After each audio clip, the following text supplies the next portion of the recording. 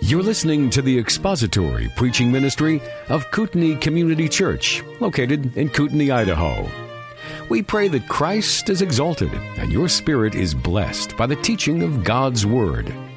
For more information about Kootenai Church, please visit us online at kootenaichurch.org.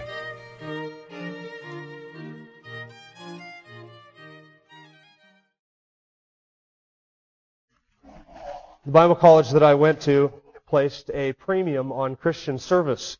They required all of the students, no matter what level of education we were at or what year we were studying, they required every student to be participating actively, constantly in some form of Christian service. My first year at Bible college, they slotted me in with Awana. I hated kids, so that was a perfect fit.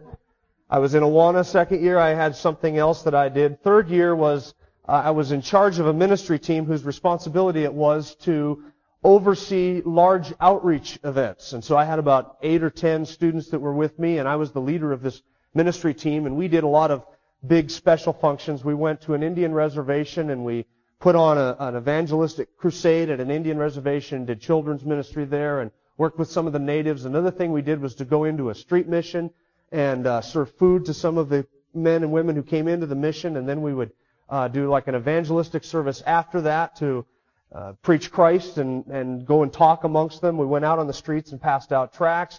One particular event that we were involved in was a large outreach event to teenagers in the city of Regina, which was about 2.5 hours from the school. And we drove to the city, and we were doing this outreach event in cooperation with what I think was the local Christian Businessmen's Association.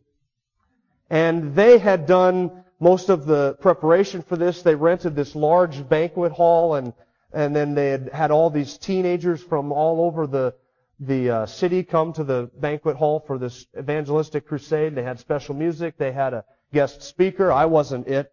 But when I showed up with our ministry team, our responsibility was to do follow-up and deal with the kids who came forward after the altar call, which I don't do altar calls, but back then they did.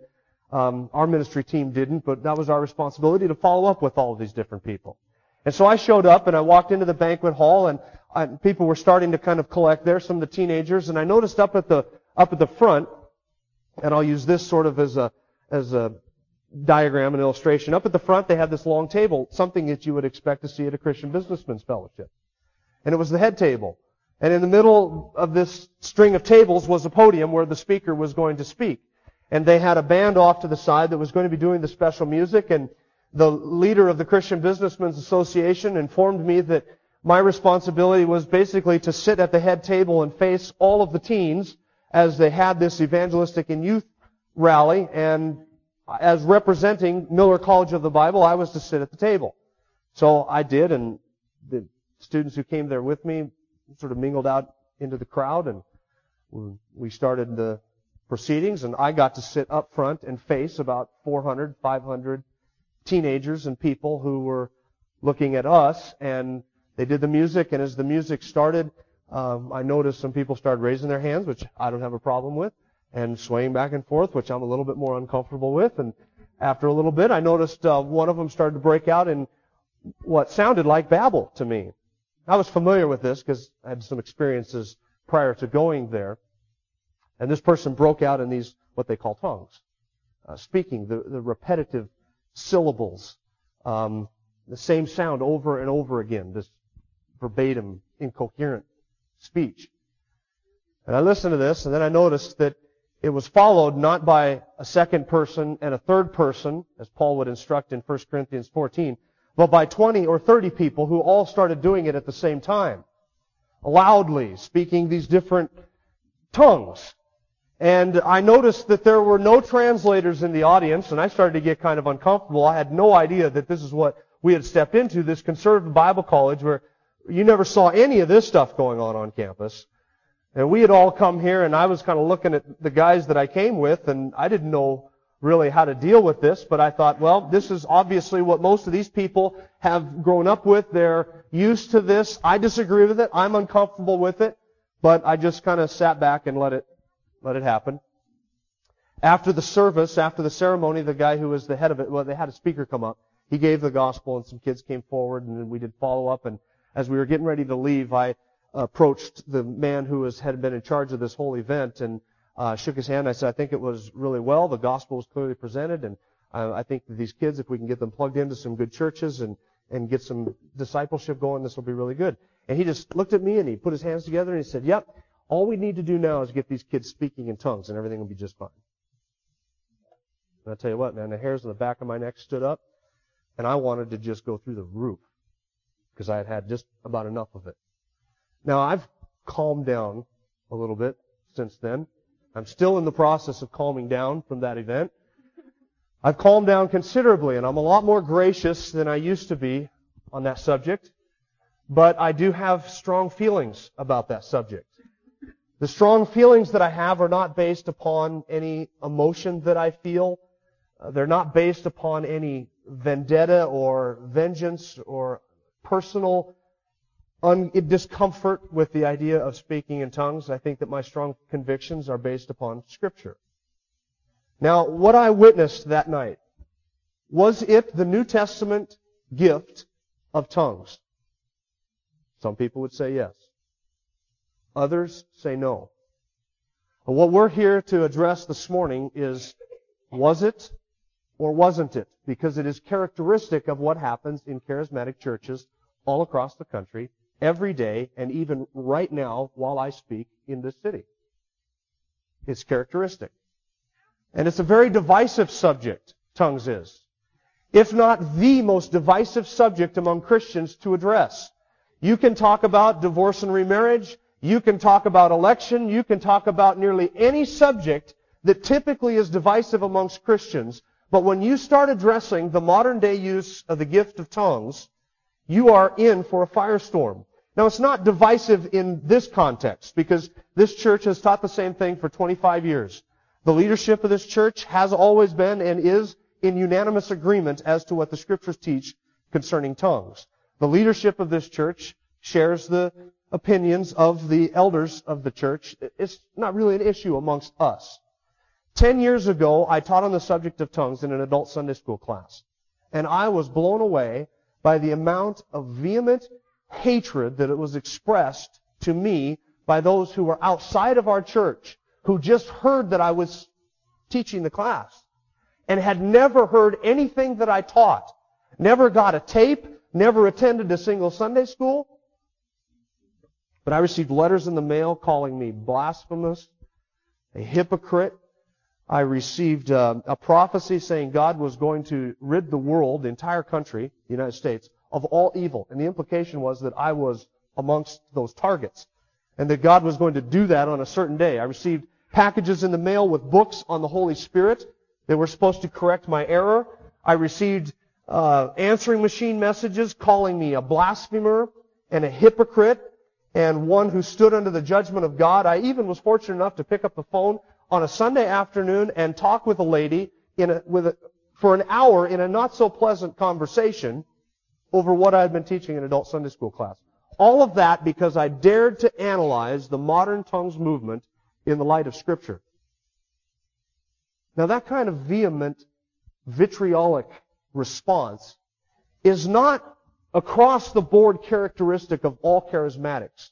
You can't paint them all with the same broad brush. But it is characteristic amongst the Word of Faith movement, amongst extreme charismatics, amongst the Vineyard movement, and amongst the Third Wave movement and the Toronto Blessing movement. There seems to be this attitude amongst charismatics that you dare not analyze, criticize, critique, or examine them in the least. Or you're accused of blaspheming the Holy Spirit, being a hypocrite, working against God, and on it goes. I want to go on record with a couple of things before we start this. First of all, I want everybody to know I have charismatic friends. I have friends who speak in tongues, or what the modern day tongues movement. They believe that it is the gift that the Spirit continues to give. They believe that it is their own prayer language. They believe that they have that gift and they use it either in the assembly or in their prayer closet. And they believe that they have that. They are my friends. I love them. I respect them. I pray with them. The fact that they believe that does not mean that I cannot have any fellowship with them. I believe that they're wrong, and we have discussed the appropriate biblical text back and forth to sharpen each other, and we walk away disagreeing on the subject. Me feeling passionately the way I do, them feeling passionately the way they do. But they are my brothers in Christ, and I love them dearly. Brothers and sisters in Christ. But I also want to go on record as saying that I believe that they're wrong. And you're going to see that this morning. And I don't think that that's an arrogant statement, because either tongues continue today or tongues have ceased. One of the two. They can't both be right, can they? Because they're mutually exclusive. So somebody is right and somebody is wrong. Now, we're going to we're going to approach the possibility of falling into two different pitfalls discussing the subject of tongues. And they are these. The first is to allow our experience to dictate our doctrine. We don't do that.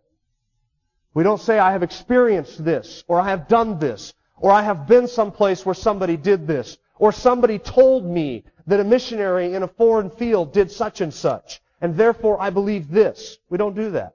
We allow the Word of God to dictate our belief system, our practice, and our thinking and our theology and doctrine on a particular subject. We do not allow our experience to dictate those things.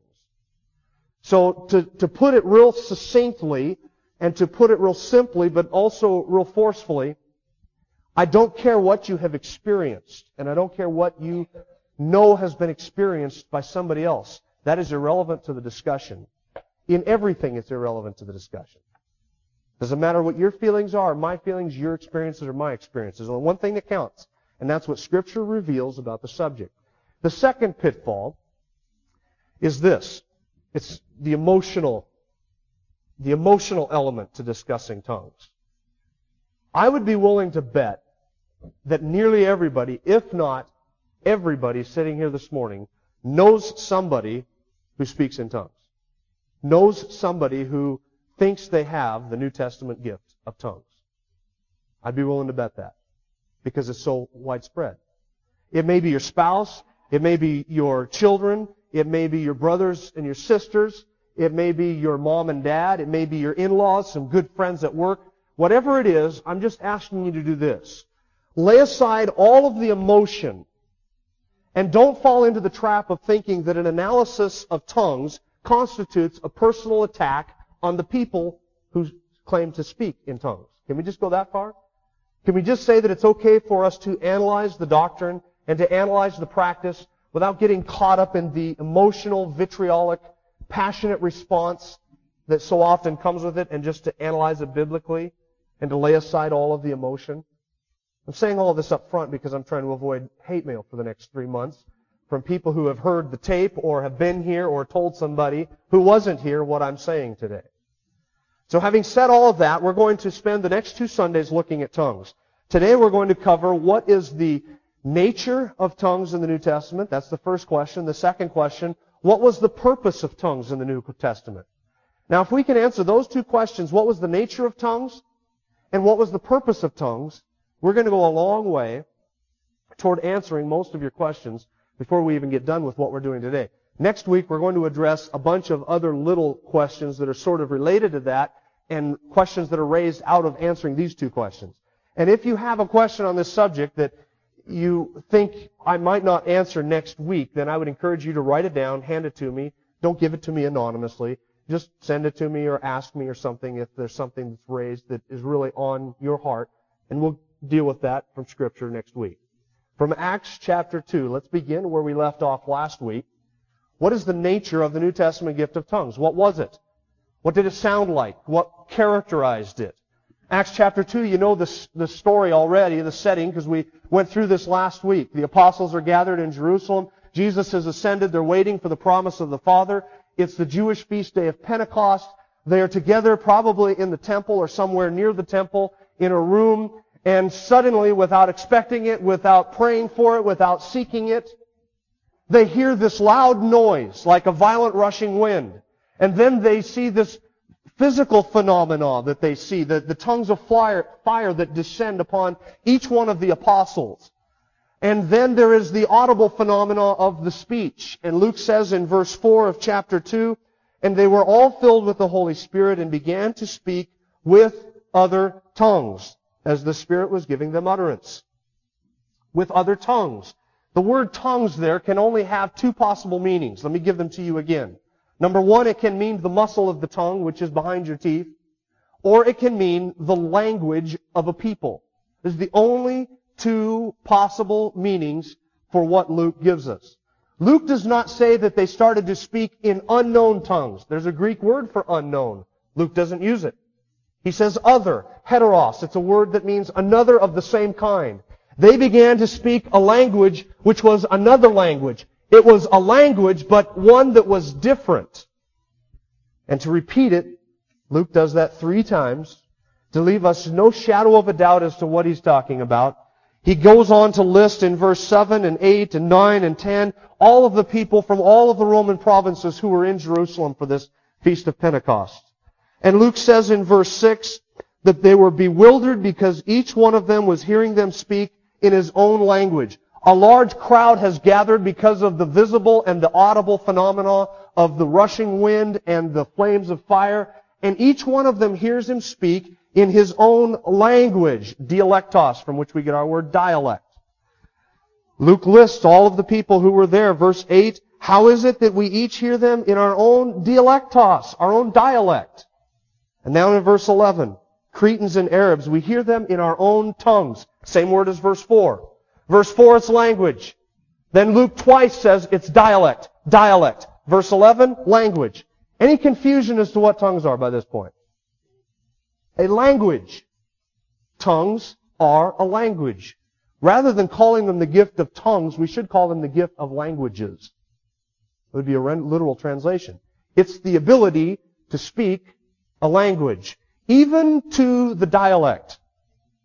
A couple weeks ago, but before I tell that story, you notice when you run into somebody who was born in a different country, raised in a different country, who does not speak English as their mother tongue, you notice in talking to them that although they may speak English having learned that language growing up or later in life, that there is still a dialect, there's still an accent, there's still a way of speaking that they bring to the English language. Have you noticed that?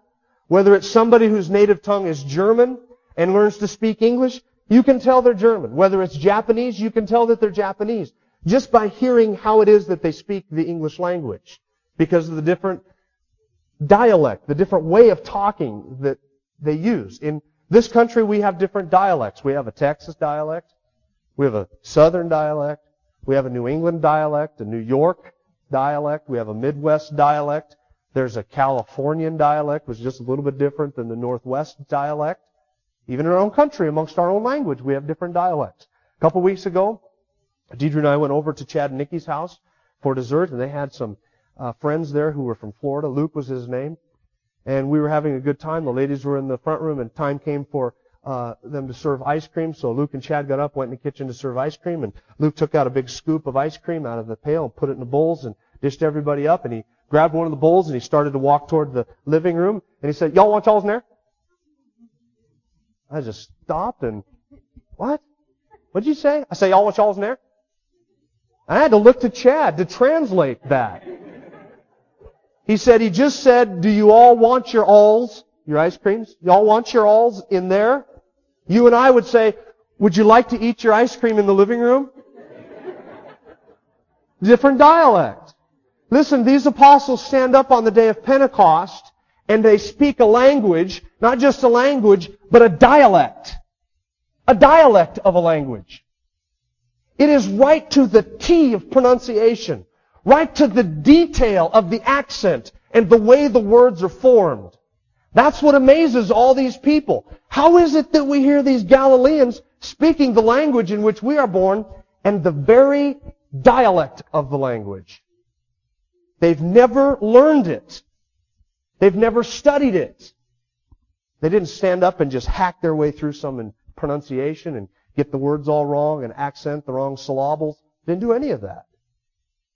They stood up and in the dialect of the listener, they spoke fluently. Having never learned, having never read, having never studied, the Spirit of God gave them a supernatural ability to speak a different language, even the dialect of that language, to the point where those listening thought to themselves, how is it that we hear them speaking our native tongue as if they grew up with us?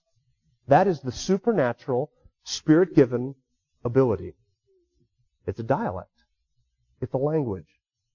Now, if the gift of tongues is a language, you would expect that every time we see the gift of tongues being used in the New Testament, that it would be just that. Wouldn't you expect that? Is that a reasonable conclusion to reach? Luke gives us no indication in this text that tongues is anything other than languages. Turn to Acts chapter 10. Now, last week I told you that Acts mentions tongues in 4 chapters, 2, 8, 10, and 19. I was incorrect. I was mistaken on that. Acts only mentions tongues in 3 chapters, 2, 10, and 19. It's not in Acts chapter 8. I was thinking of something different in Acts chapter 8. So it's only in Acts 2, Acts chapter 10, and Acts chapter 19. So flip over to Acts chapter 10, and I'll set the stage. Cornelius, a Gentile, he's a God-fearing Gentile, is praying like he does every day. And he sees a vision in which an angel says to him, Cornelius, send for Simon, who is called Peter. He's staying at Simon the tanner's house. Cornelius does this. Then Luke takes us over to Peter. Peter is staying in Simon's house. He goes up on the rooftop to wait for dinner, and he sees that sheet come down out of heaven with all the animals. And God says, kill and eat. And Peter says, no, it's unclean. Kill and eat. No, it's unclean. Peter, kill and eat. And he says, no, it's unclean. Lord, nothing unclean has ever touched these lips. And God wraps up the object lesson by saying, Peter, don't call something unclean that I have determined is clean. And Peter's thinking about that. These people show up from Cornelius' house. Peter, Cornelius, a Gentile, wants you to come to his house. And Peter's thinking to himself, a Gentile? As a Jew, I can't even set foot in a Gentile's house. Jews wouldn't even eat meat that had been cut by a Gentile. They hated Gentiles. Gentiles were worse than dogs. A Gentile couldn't even be saved in a Jew's mind. But Peter thinks, well, I've had this vision. The Spirit tells him, go with them. So Peter does. He shows up in Cornelius' house. Acts chapter 10, verse 34. Peter, once he arrives there, Cornelius says, here's what's happened. I saw the vision. It said to send for you. And so, what's the message that you have? Peter says in verse 34, I most certainly understand now that God is not one to show partiality, right? As a Gentile, God doesn't matter to Him whether you're a Jew or Gentile. I guess salvation's offered on par whether you're Jew or Gentile. I don't think Peter's totally convinced. I think he's just kind of saying what he thinks God wants him to hear, or what God wants him to say. Peter goes on in verse 39 to begin to present the gospel. We are witnesses of all the things He, that is Jesus, did in the land of the Jews and in Jerusalem, and they put Him to death by hanging Him on a cross. God raised Him up on the 3rd day and granted that He become visible, not to all the people, but to witnesses who were chosen beforehand by God, that is, to us who ate and drank with Him after He rose from the dead. Verse 42. And He ordered us to preach to the people and solemnly to testify that this is the one who's been appointed by God as judge of the living and the dead. Of Him all the prophets bear witness that through His name everyone who believes in Him receives forgiveness of sins. That's the gospel. They crucified Him. He rose. We witnessed it. We saw it. And now God has commissioned us to tell all people everywhere that Jesus Christ is appointed as the judge of the living and the dead. And the only way you will be able to stand His judgment is if you are in Him on the basis of faith. So you must believe in Him to have your sins forgiven. And while Peter is speaking, verse 44, the Holy Spirit fell upon all those who were listening to the message. All the circumcised believers who came with Peter were amazed because the gift of the Holy Spirit had been poured out on the Gentiles also. What amazed these Jews? That somebody got saved? No, people were getting saved every day in Jerusalem. Why were these Jews amazed? A Gentile got saved. You got to be kidding me. A Gentile got saved? Peter would never believe that. How did he know? Look at the next verse. Verse 46. For they were hearing them speaking with tongues and exalting God. And then Peter said, let's baptize them. I don't think that he was all too excited about the prospect of baptizing a Gentile, but there was something that convinced Peter that they had the Holy Spirit too. What was it? They spoke in tongues. Luke doesn't tell us that these tongues are anything different than what's in Acts chapter 2. Doesn't specify that. It's languages. Same word for languages. They spoke in languages. Cornelius and those who got saved that day when the Holy Spirit came into them, the Spirit of God, in order to demonstrate to Peter that they were saved too, gave them the ability to speak in tongues just like Peter had had. And that convinced Peter. They are saved. How is it that the Spirit of our holy God could indwell a Gentile? I'd never believe that without seeing something that would convince me. So what does he see? Cornelius begins to speak in another language. That convinced Peter. That didn't set well with the rest of the apostles. Look at chapter 11, verse 1. Now when the apostles and the brethren who were throughout Judea heard that the Gentiles also had received the word of God, and when Peter came up to Jerusalem, those who were circumcised, that is, the Jews, took issue with him, saying, "You went to uncircumcised men and ate with them?" Peter's in hot water. But Peter goes on to explain the whole situation. He goes into Cornelius' vision. He goes into his vision. He goes into him going to Cornelius' house and explains all of this. Down in verse 15, Peter says, "And as I began to speak, the Holy Spirit fell upon them, just as He did upon us at the beginning." When was the beginning? Acts chapter 2. Peter says, what I saw Cornelius do was the exact same thing that happened to us in Acts chapter 2. Languages. And then Peter says, "And I remembered the word of the Lord, how He used to say, John baptized you with water, but you'll be baptized with the Holy Spirit. Therefore, if God gave to them the same gift as He gave to us also after believing in the Lord Jesus Christ, who was I that I could stand in God's way?" Peter just says, "I couldn't help it. I just preached Christ to these guys and they got saved." I don't think it's what Peter wanted to have happen. But he says, who am I to stand in God's way if God decides to give them what? The same gift He gave us at the beginning. Acts chapter 2 is languages. Acts chapter 10 is what? Languages. Turn with me to Acts chapter 19. Acts chapter 19. This is the Apostle Paul. He's at Ephesus. He runs into a group of Old Testament Jews, disciples of John the Baptist. Acts 19, it happened that while Apollos was at Corinth, Paul passed through the upper country and came to Ephesus, and he found some disciples. And he said to them, "Did you receive the Holy Spirit when you believed?" And something there gives Paul the indication that these people were believing in something but had not yet received the Spirit of God.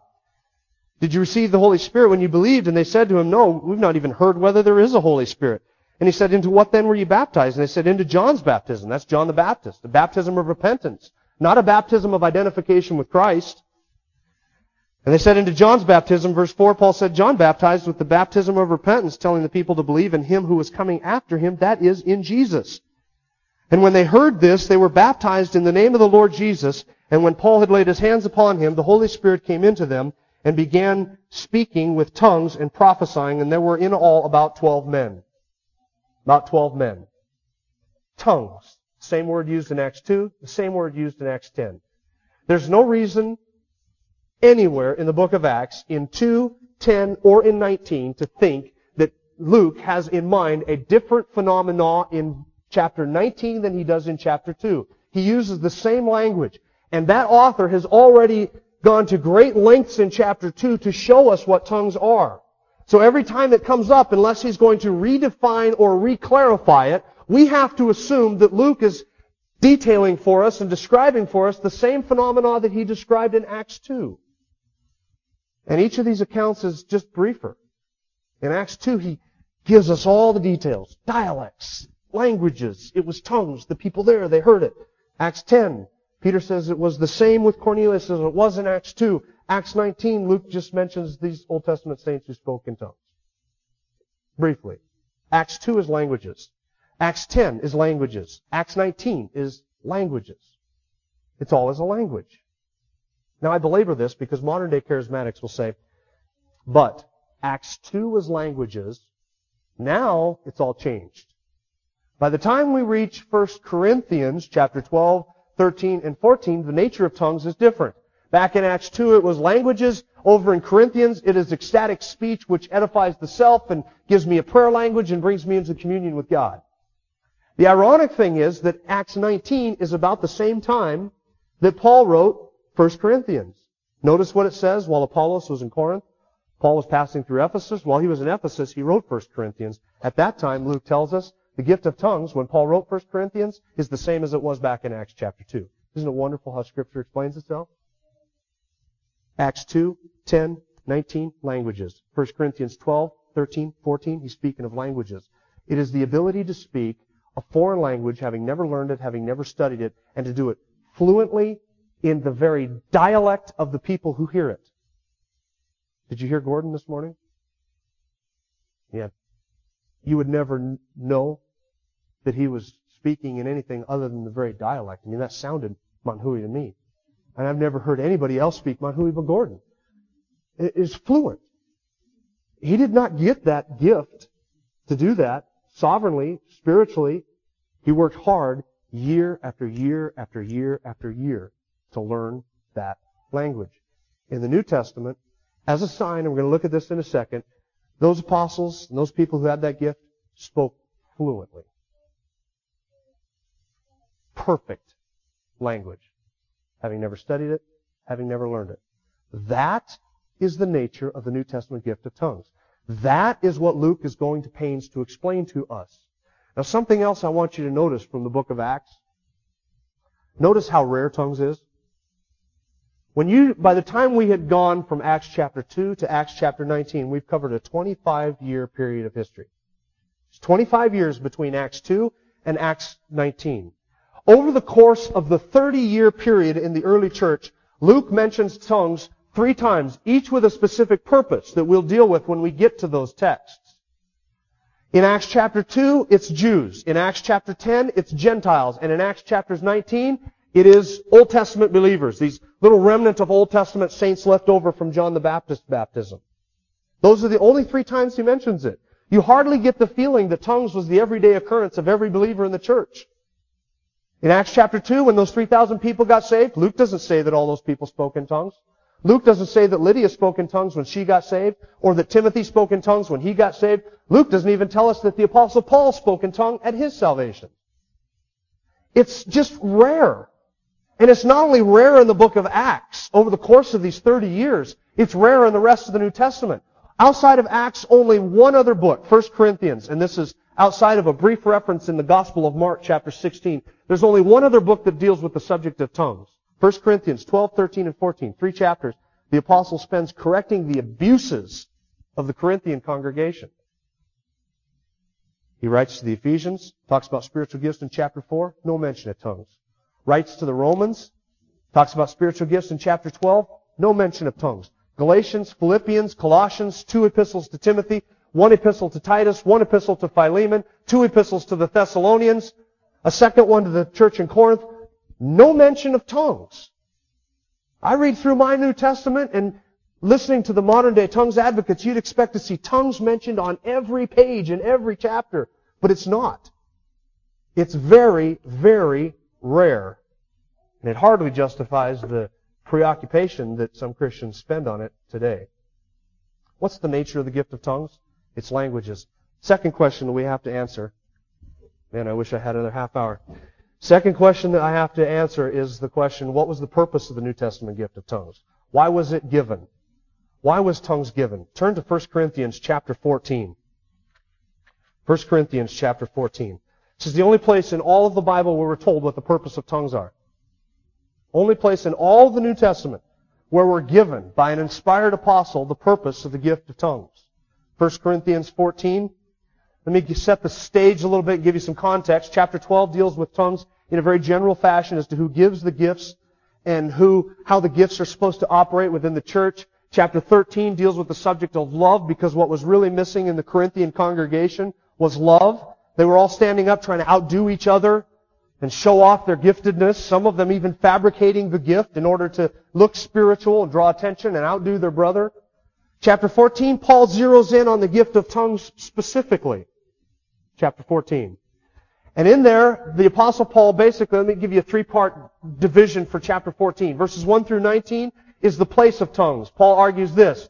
It's an inferior gift. It's not superior to the other gifts. It's inferior to the other gifts. It's inferior to prophecy because prophecy edifies the church.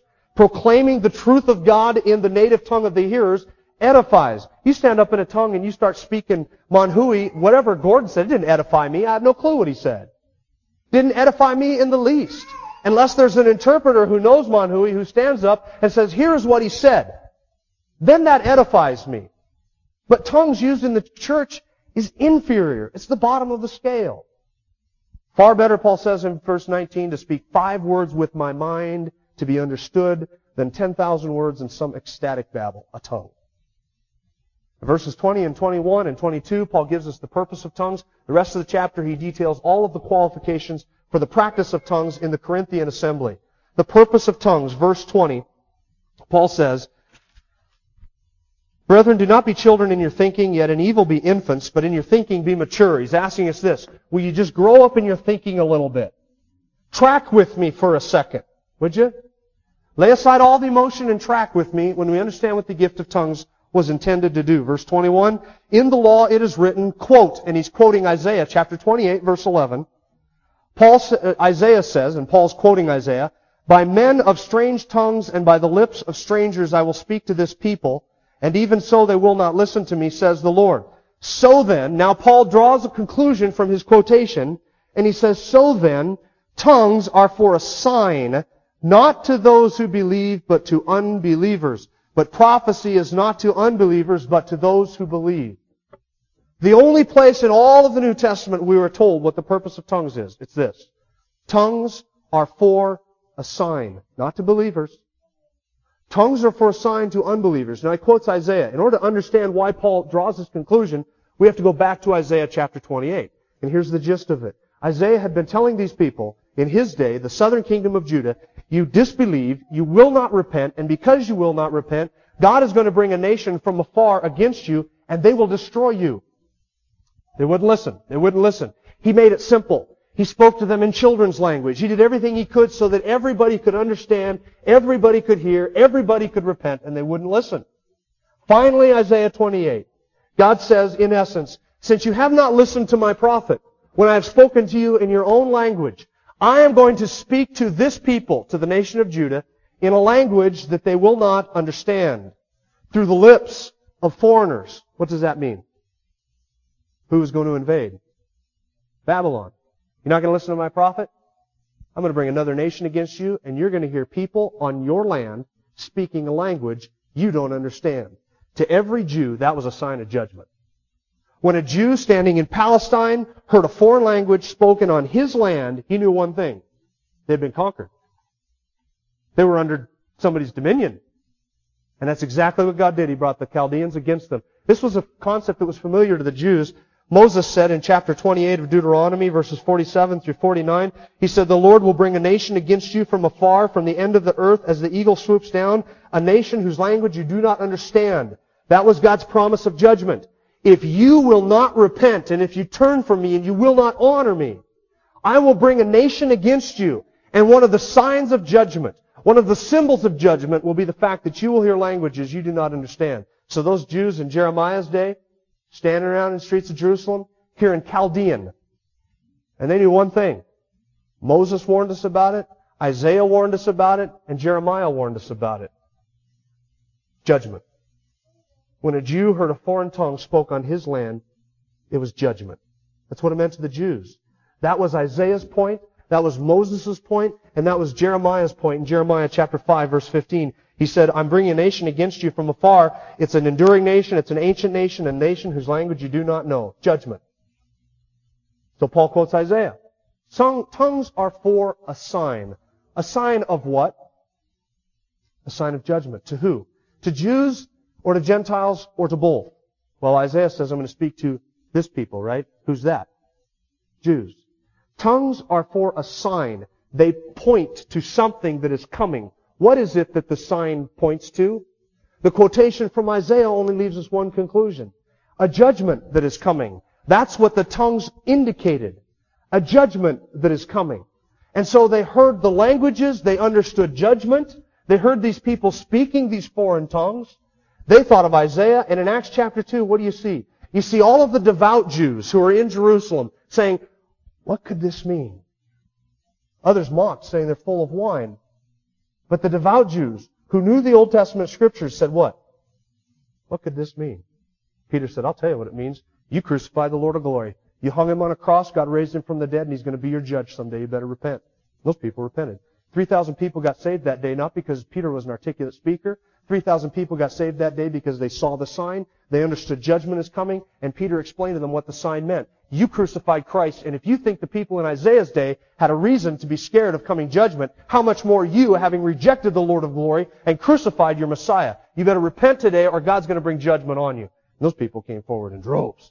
3,000 people got saved that day. Why? Because all those Jews understood. We're hearing these foreign tongues on our soil. We know from Jeremiah, Moses, and Isaiah, that means judgment. Now the question is, has the judgment come? And when did the judgment come? Were they judged? 70 A.D.? Jesus said as he approached Jerusalem, if you had only known this day what it is that makes for peace, even you the things which make for peace, but now these things have been hidden for your eyes, for the day will come when upon you when your enemies will throw up a barricade against you and surround you on every side, and they will level you to the ground and your children within you, and they will not leave in you one stone upon another, because you did not recognize the day of your visitation. Jesus spoke of a judgment that was going to come upon the city of Jerusalem. Why is that? Because they did not recognize the day of their visitation. The Messiah was there and they rejected Him. And Jesus said, because you have rejected me, there is a judgment coming. And it came in 70 A.D. When Titus the Roman general came into Jerusalem, he sacked the whole city, burned everything, tore down the temple, looted the city, killed over 1 million Jews and took thousands other captive. That was the judgment. Jesus said, because you've rejected me, there's a judgment coming. Tongues are for a sign to unbelieving Jews of what? Judgment. When did the judgment happen? 70 A.D. Now track with me just for a second as we wrap this up. If the only place in the New Testament where we're told what the gift of tongues is, we're told that it's a sign to unbelieving Jews. There's no indication in any text that tongues has any other purpose other than that one. That's the only place where we're given the purpose. If that judgment has come, what purpose is there for that gift today? Any at all? You get on I-90 and you start heading west towards Seattle. You'll notice something. Once you get on the other side of Spokane, you'll notice mileage signs for Moses Lake. In Moses Lake, 120 miles, and you'll travel a little bit further. Moses Lake, 90 miles, and you travel a little bit further. Moses Lake, 50 miles, and you go a little bit further. Moses Lake, 10 miles. Once you get to Moses Lake, do you see any more road signs for Moses Lake telling you how far it is to Moses Lake? Do you see any more signs once you reach Moses Lake? Why not? They're unnecessary. You don't need signs pointing to Moses Lake anymore. You've arrived and passed Moses Lake. It's the same with the gift of tongues. They pointed to a judgment that's already come. They have fulfilled their purpose. And they are no more. What was tongues? It was languages. What was the purpose of it? It was given as a sign to unbelieving Jews of the judgment that was to come upon them. That judgment came and went in 70 A.D. And you know what you see happening for 1,800 years of church history? No tongues. The only tongues present are within heretical groups like the Montanists. And we'll cover that next week. Thank you for listening to the latest podcast from Kootenai Church. If you'd like to learn more about Kootenai Church or to donate to our church ministry, you can do so online by visiting kootenaichurch.org. We hope you enjoyed this podcast and pray you'll join us again next time. Once again, thank you for listening.